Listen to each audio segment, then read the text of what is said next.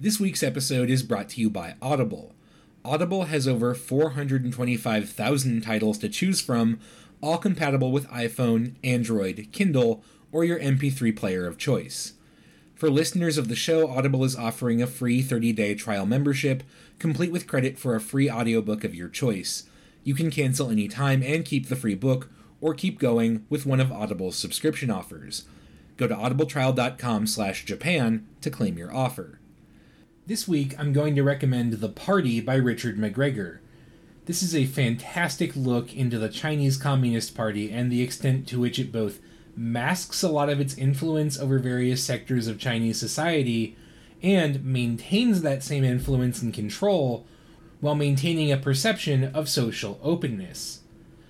McGregor's work is a little old by this point, but I think the ideas contained therein are still very interesting, and I highly recommend it. Go to audibletrial.com/Japan to claim your copy.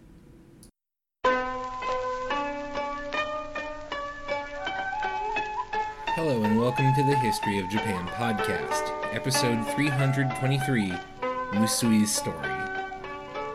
As I've mentioned before, one of my favorite things about history is recovering the individual human experiences of the past, at least as much as it's possible to do so. Finding these moments of human connection to the past is wonderfully, humanizing, and I just enjoy it so much. When I think back to the early moments in my history education which stuck with me, it's pretty uniformly one of those moments of connection across time. For example, that's what really spoke to me about texts like The Pillow Book of Seishonagon or As I Crossed a Bridge of Dreams. It's really remarkable to read something and connect with a person who lived 1,000 years ago. Though the span of time involved is not quite as dramatic, this is what I really love about the subject we're going to talk about today, too. It's the story of a samurai late in the Edo period and his rather dramatic life, and like some of the other stuff we've done on the Edo period, it does a good job of taking the samurai, who were often perceived very monolithically in a more modern context, and giving some nuance to that perception. Our subject today is one Katsu Kokichi, who by the traditional reckoning lived in less than interesting times. He was born in 1802 and died in 1850, just 3 years before the arrival of Commodore Perry. So he was around for the waning years of the Tokugawa shogunate, but not the actual action that brought it down. But that's okay, because what's interesting about Katsu Kokichi is more the drama of his individual life, which was recorded in an autobiography he commissioned towards the end of his life.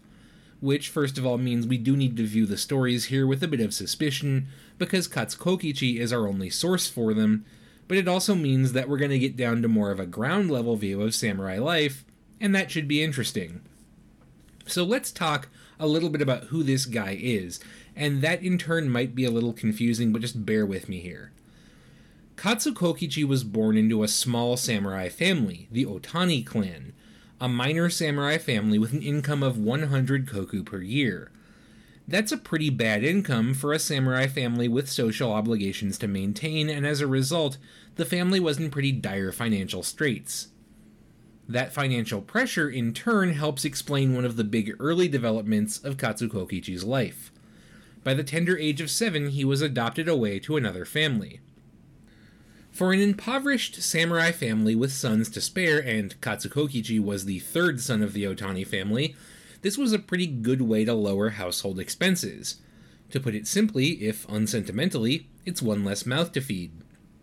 For the Otanis in particular, their third son seemed pretty redundant. Their eldest was on his way to becoming an impressive Confucian scholar, Otani Hikoshiro is his name if you want to look him up, and their middle child was also pretty talented, so they had 2 good options for an heir, no real need for a third. So in this case, the boy was adopted over to the Katsu family, which is how his name changed from Otani to Katsu. Now this actually required a little legal chicanery. The reason that families like the Katsu family adopted sons in this manner was to ensure they had an heir to take over the family. The Katsus had no sons, only a daughter, and would thus have that daughter marry the adopted son, take the family name, and ensure the continuity of the Katsu clan. This sort of marriage adoption was fairly standard practice for families with no sons, and continues today, though it is less common. It was actually how Katsukokichi's own biological father had become part of the Otani clan. Kokichi's biological grandfather was a moneylender who had essentially auctioned off the boy to the heirless Otani clan. Strictly speaking, though, this form of adoption is supposed to be for adults. Kids cannot do it. In particular, by the laws of the shogun, an adoptee for a samurai family had to have gone through their genpuku ceremony, marking their legal transition to adulthood at the age of 17 by the Japanese rendering, which is usually closer to 16 by modern Western counting.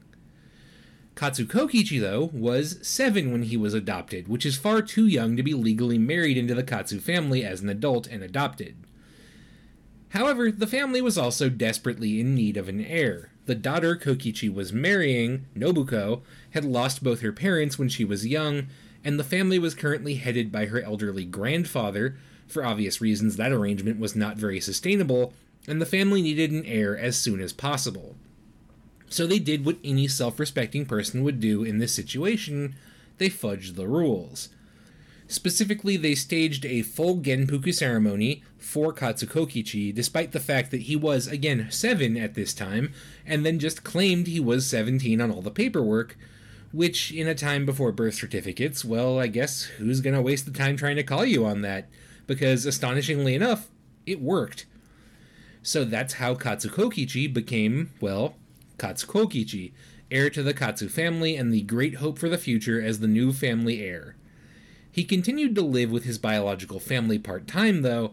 This was part of the arrangement for the Katsu family taking the boy off their hands, so it's not like he just left that family behind altogether. Instead, things get kind of confusing because he sort of has 2 families. And it's important to note that this family head role, by the way, it's pretty important. This is not just some empty title. Up until 1945, the legal unit of Japanese society wasn't really the individual, it was the family unit directed by the eldest male of the direct family line, the family head.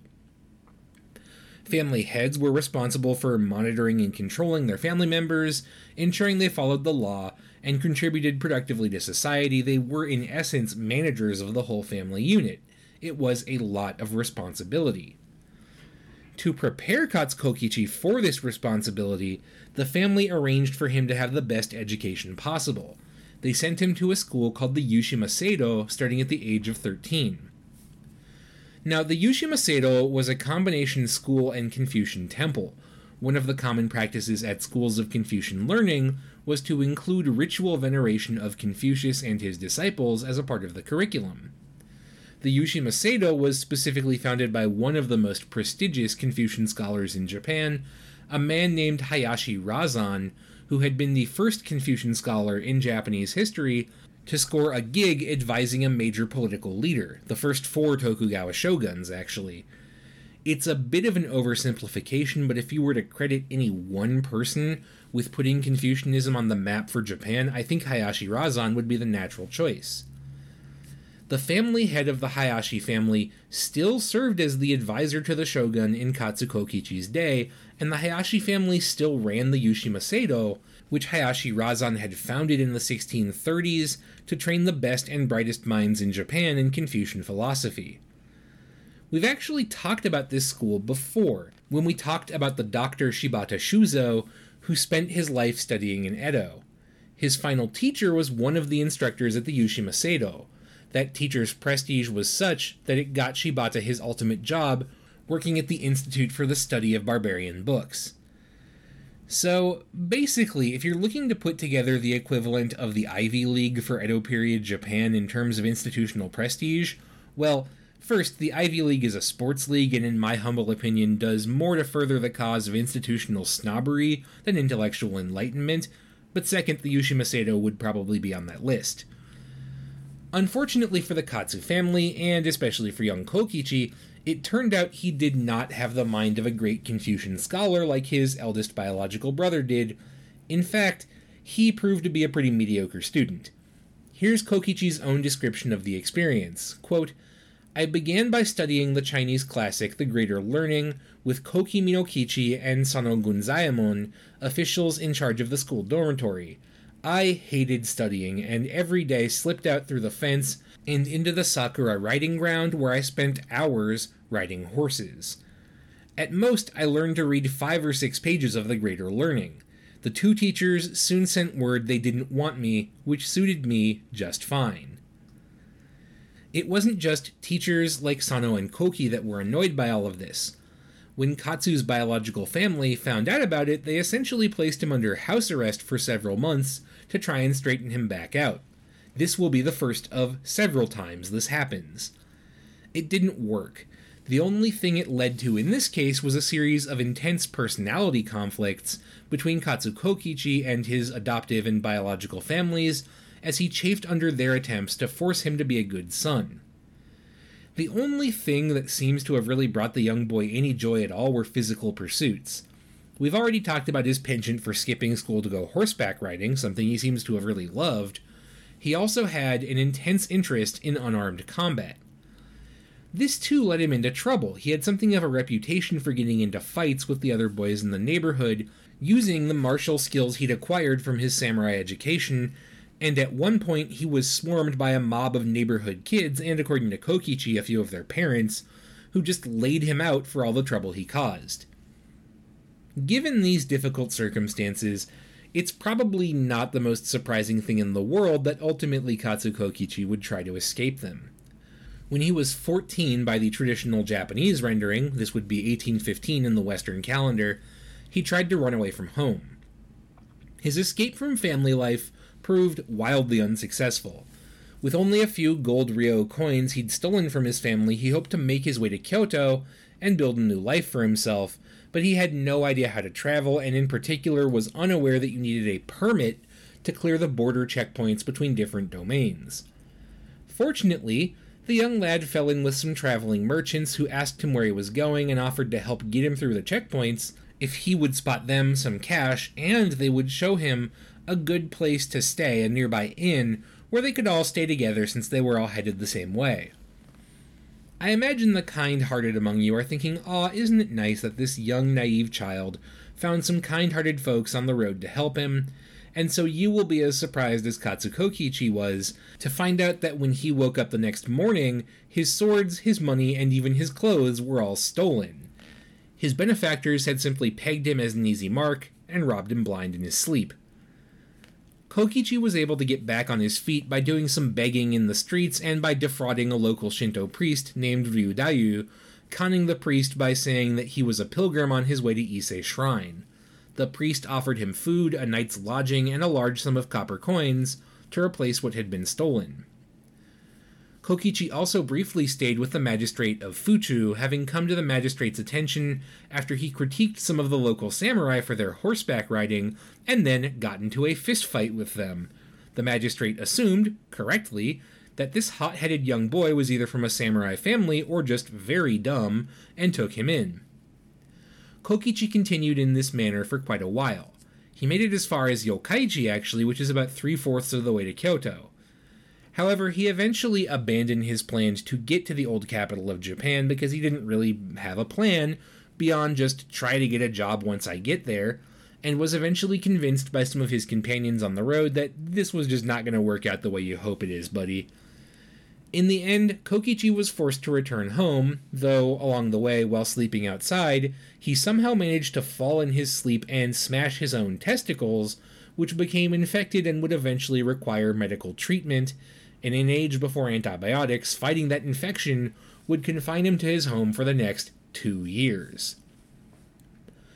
Ultimately, coming home with a bruised ego and very sore testicles, Katsu Kokichi was forgiven for his transgressions despite some grumbling among the Katsu family that we really need to find a better heir.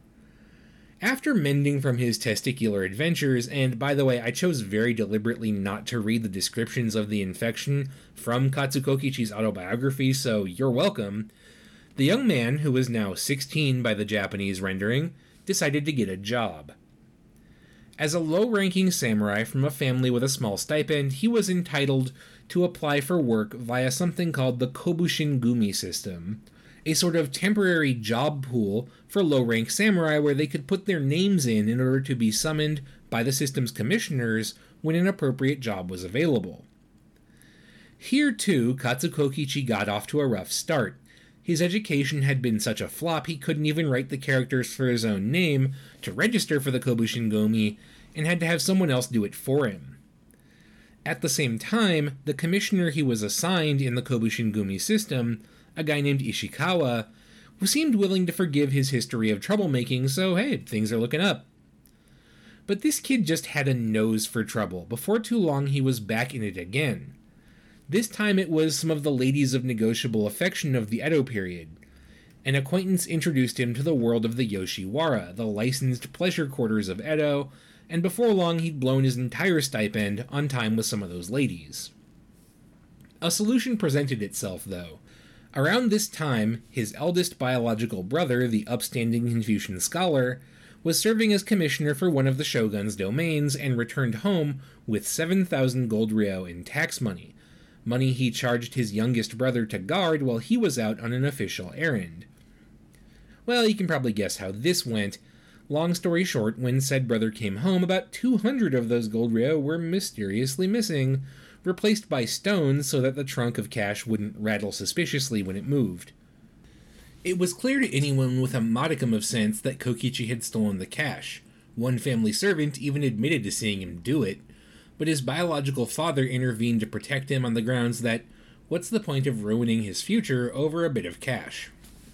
So the family ignored the theft, and Kokichi blew all the money on cheap sex, or, well, I guess it wasn't that cheap, within a month and a half, before turning his attention to moneylenders and advances on his samurai stipend to get more. The record of Katsukokichi's youth is full of events like this. For example, at one point, he'll go to a festival dedicated to Hachiman, the god of war, with a friend of his, a retainer of his cousin by the name of Genbei, and do so specifically with the intent of getting into a fight to prove his toughness.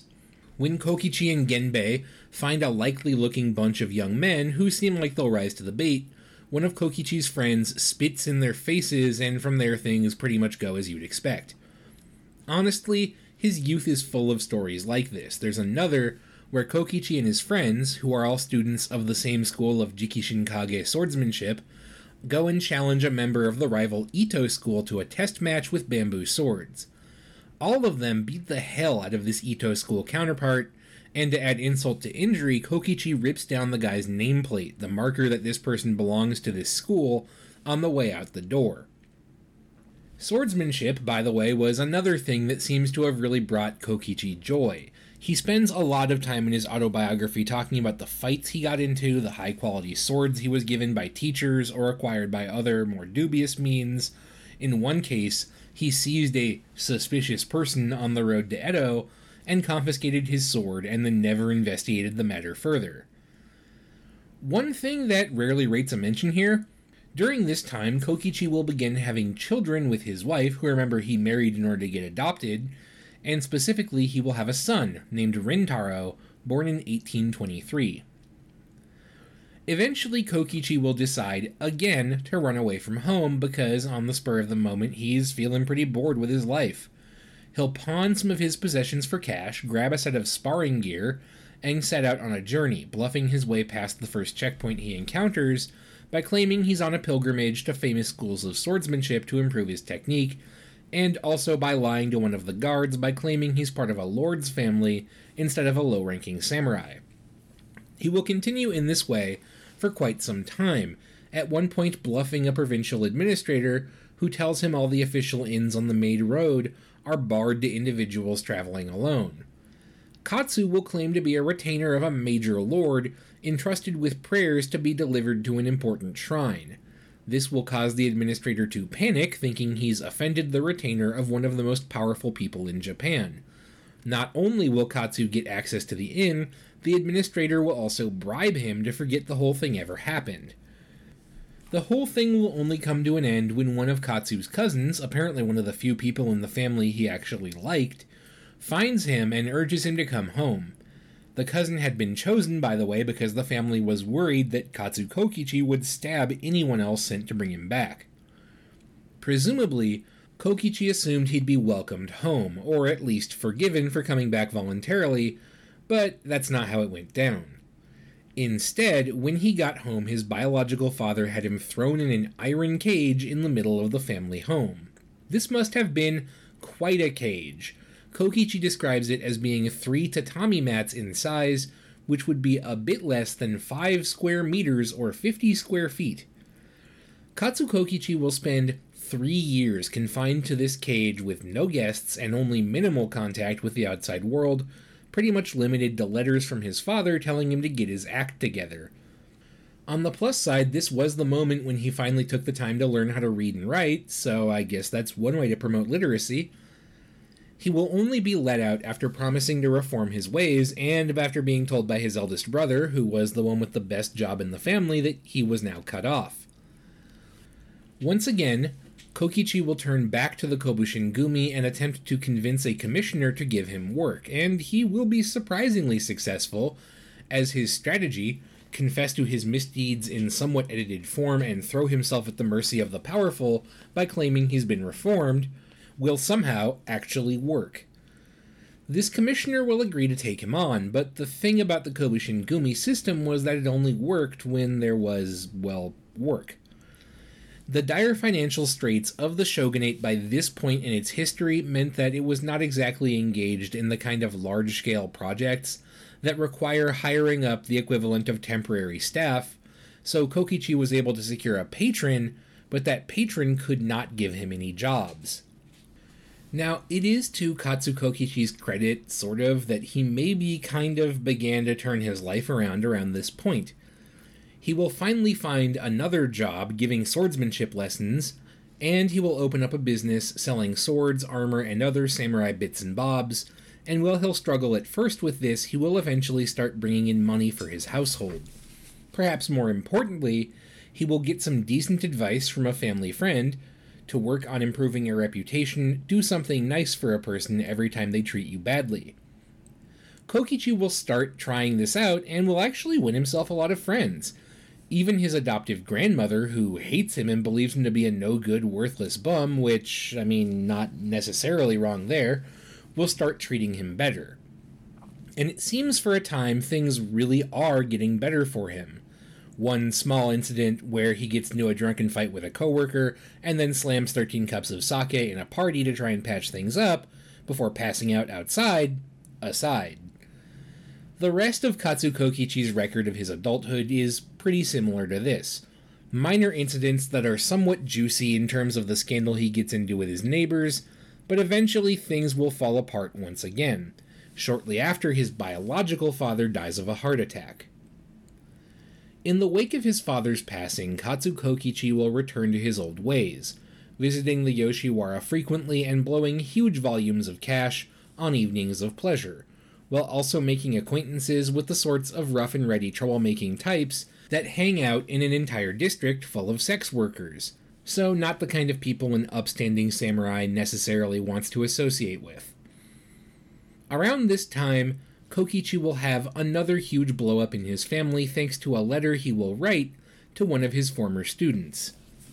That student had just gotten an appointment in a provincial magistrate's office, and Kokichi will give him a bunch of advice about how to behave, including how to skim a bit of money off the top for himself. Now, it's worth noting that while officially embezzling money as an official was not condoned, certainly, it was also not uncommon. A certain degree of graft was just kind of expected. But of course, not all of us who engage in a little corruption on the side have brothers who are stuffy moralistic Confucian scholars, and this letter will make it back to the family and to that brother, and oh boy will he be mad. Katsu Kokichi will actually get into a sword fight with his middle brother and end up flat out lying to the face of his eldest brother, claiming the letter is a forgery, and that in turn will lead to a bunch of recriminations within the family about how Kokichi is a worthless bum who's been blowing all his money in the Yoshiwara, and what is he even good for? And before long, the eldest brother says, "That's enough, I've had it with this, we're getting the cage back out." While re-caged, Kokichi, in a fit of recrimination, will decide to give up his family headship and retire from the Katsu family in favor of his young son Rintaro, who by the Japanese count is 15. The year this happened was 1838. By our count, Kokichi would have been 36. Katsu Kokichi's account of his retired life is honestly not that different from his time as family head. He describes going out to gambling dens with friends despite prohibitions on gambling among samurai, taking folks out for parties in the Yoshiwara where he retains a ferocious reputation, and my personal favorite, helping out his destitute samurai landlord by going to the landlord's fief to collect emergency levies of taxes, and then when the peasants refuse to pay up, publicly threatening to commit suicide right in the middle of their village until they give him his money.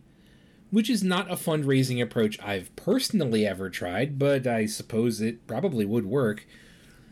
The tail end of Katsu Kokichi's autobiography is a reflection on his life. The section begins, quote, "Although I indulged in every manner of folly and nonsense in my lifetime, heaven seems not to have punished me yet. Here I am, 42, sound of health and without a scratch on my body. Some of my friends were beaten to death, others vanished without a trace or suffered one fate or another.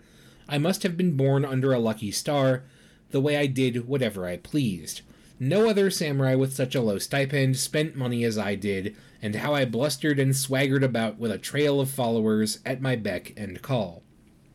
The text then ends with a call for his descendants to learn from his folly. Quote, "Unable to distinguish right from wrong, I took my excesses as the behavior of heroes and brave men. In everything I was misguided, and I will never know how much anguish I caused my relatives, parents, wife, and children.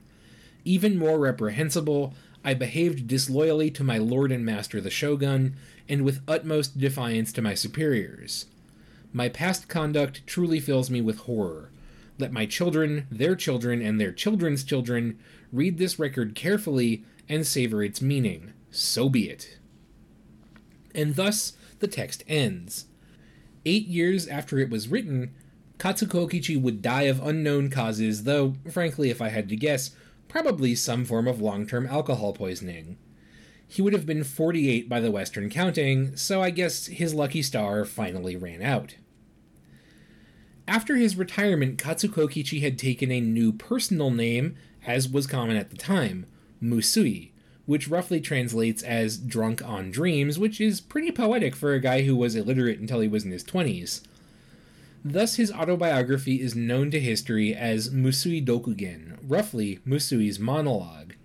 In English, it's available as Musui's story, having been translated by the fantastic Teruko Craig. I highly recommend it. If you're wondering whether his children actually listened to Kokichi's warnings, well, his son certainly did.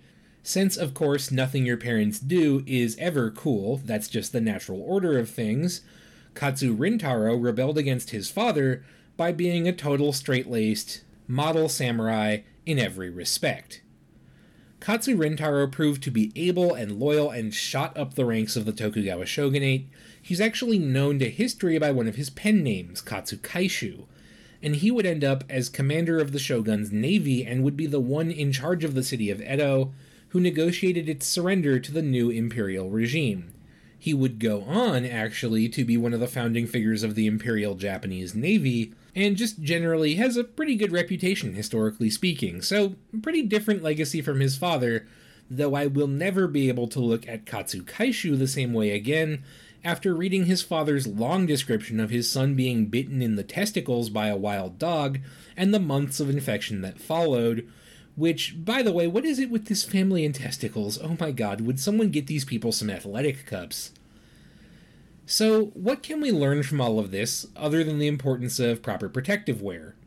Well, to start things off, I do think Katsu Kokichi is really interesting, primarily because he's such a good antidote to the image of the samurai as just duty-bound and obsessed with personal honor, and yes, I know we spent a lot of time pushing back against that on this podcast, but I really do think it's important for us to understand just how much those were aspirational ideals and how much they were not how actual samurai lived day to day. Katsu Kokichi was very much a samurai in terms of social status, but the way he behaved was frankly pretty recognizable from a modern standpoint. He liked fun, he liked doing things he enjoyed, and when he was young, he disliked arbitrary sources of authority telling him he couldn't do those things because there were other things he was supposed to do instead. In that sense, he just comes off as very human. Even his autobiography, which ends on this note of, "Oh, I'm so sorry for the things I did," has undertones that make me question just how sorry he really was. Quotes like, "I must have been born under a lucky star the way I did whatever I pleased. No other samurai with such a stipend spent money as I did, and how I blustered and swaggered about with a trail of followers at my beck and call." Well, that could be recrimination for his past misdeeds. Or it could be read as bragging. "Nobody else has ever partied as hard as I did, you guys." It is, of course, impossible for us to know what being a samurai was really like. You can't recover the culture of a past because you can't live in the past. You can only get a sense of the feel of it, for lack of a better term, from documents like this one. And the feel you get of what being a samurai was from this document is, well, not what I imagine a lot of people would expect. Which leads to the natural question of just how many samurai were like Katsukokichi and how many were not. How many just mouthed all the stuff about loyalty and honor and were in it to party hard.